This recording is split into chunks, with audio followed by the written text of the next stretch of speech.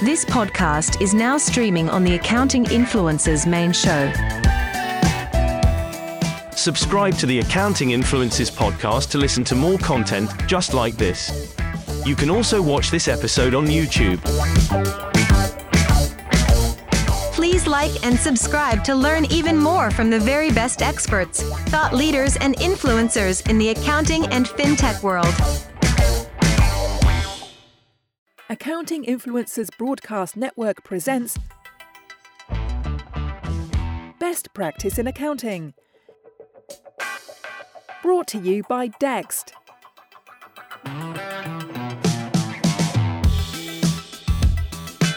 And a special shout out to one of our new commercial sponsors for this podcast. It's ProNation. Martin, this is a really exciting game changer in the accounting world. Yeah, the buzz right now from accounting community perspective. So we're not short of accounting communities. So what's going on here? And the three heads is better than one approach has been taken. And we've got three practitioners here in ProNation who are leading a community for all sizes of firms. And because they are practitioners who have worked with thousands of firms themselves around the world in an advisory capacity, they understand the common frustrations and they have the knowledge from practice growth to practice technology to practice systems to help members step by step break through the barriers of resistance that are holding those practitioners back from building the firm they really want. And let's name names, Martin. You're talking about Lucy Cohen, Will Farnell, Carl Reeder. They're the new breed of influencers coming through. They've graced international stages now. They're owning accounting firms themselves, so they've been there and done it. And this gets around the old problem of one guru, one mentor, my way or no other way. But here we've got perspective, haven't we? Yeah, I mean, three different firms, three different types of firms, and brought them into seven figures as well, which is often a very difficult barrier for any sort of firm owner to break. So basically what they're saying is that if a practitioner wants more time, if they want, as in discretionary time, if they want more money, if they want more self-confidence, and if they want a better team around them or the team they've got to stay longer, then that's the sort of support they're going to find and to help them achieve in ProNation. Amazing. And we're asking them now to join the nation, Martin, aren't they? Where can people find out more? Exactly there, Rob. Yes, jointhenation.co.uk. That's jointhenation.co.uk. Gives you all the information you need and gives you a chance to apply to join at a size of firm dependent or size of firm specific level. And this is international as well. So go to jointhenation.co.uk. Take a look at what's on offer there. This is a new community for a new age.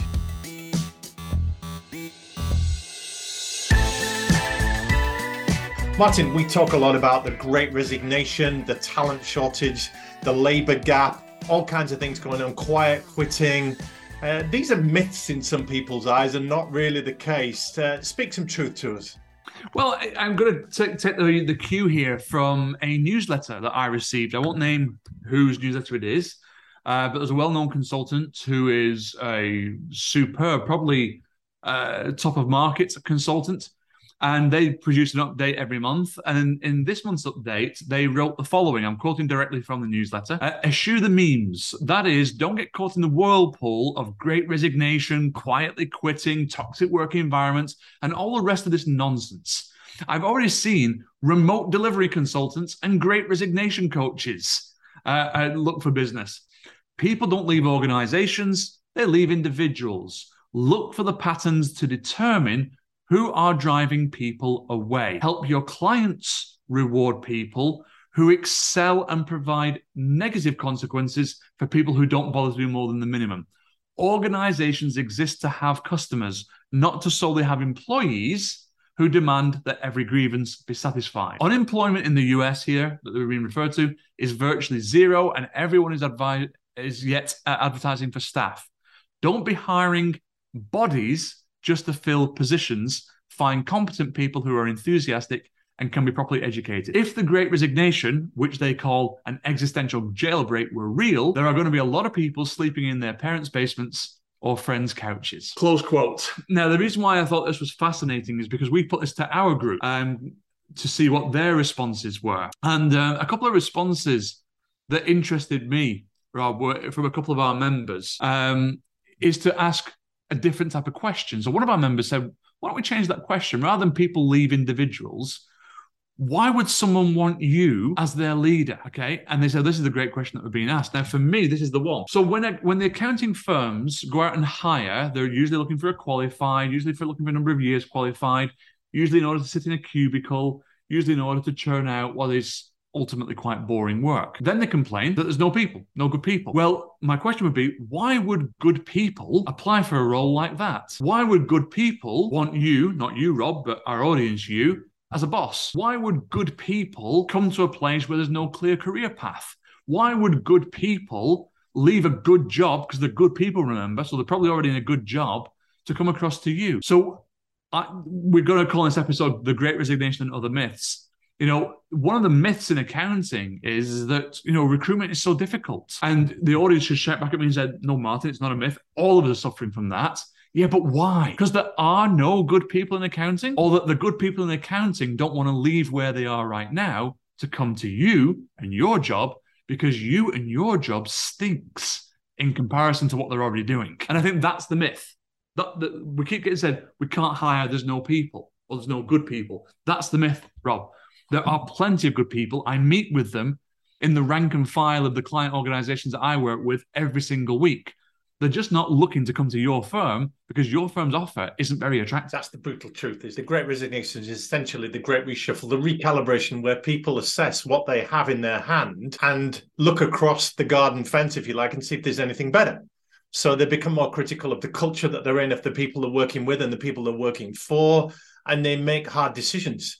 Now, if they are going to quiet quit or dip out of the profession, come out of employment, which is a courageous move, they will be on their parents' basement at some point because they've got to earn a living somewhere. But the message here is, if you want to satisfy the tyranny of choice, which is if people need what you do, why should they come to you first above and beyond all of their other choices, including the choice to do nothing? If you want to satisfy the tyranny of choice, then how are you the standout employer for what you do so that you keep your good people, and the good people from other firms will come over to you in return? There are great people and good people.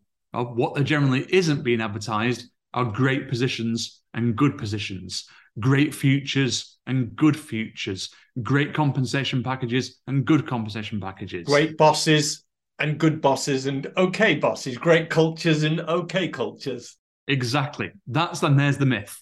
Not recruitment that's the issue, it's the opportunity that's the issue.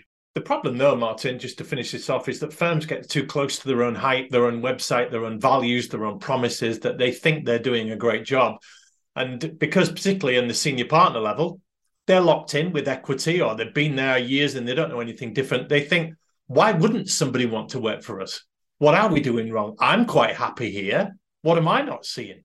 Or worse, that thought doesn't even cross their mind. They're not even aware of what it's like to work at their firm, to ever consider whether or not someone will come across or not, which is an even worse state of ignorance. But the bottom line is there for all of our listeners. It's probably you. It's probably not them. Great insights, Martin. And we will put that out there to accountants on the bottom end of it to say, if you are going to recalibrate your working environment, ask yourself, are you working in a good or a great firm? And if you are at the top in recruitment positions or leadership roles, then equally ask yourself the question, is your offering a good one or a great one? And are you contributing to the Great Resignation by not being a great manager, a great boss, a great place to work? Martin, thanks so much for your insights today. That's been great.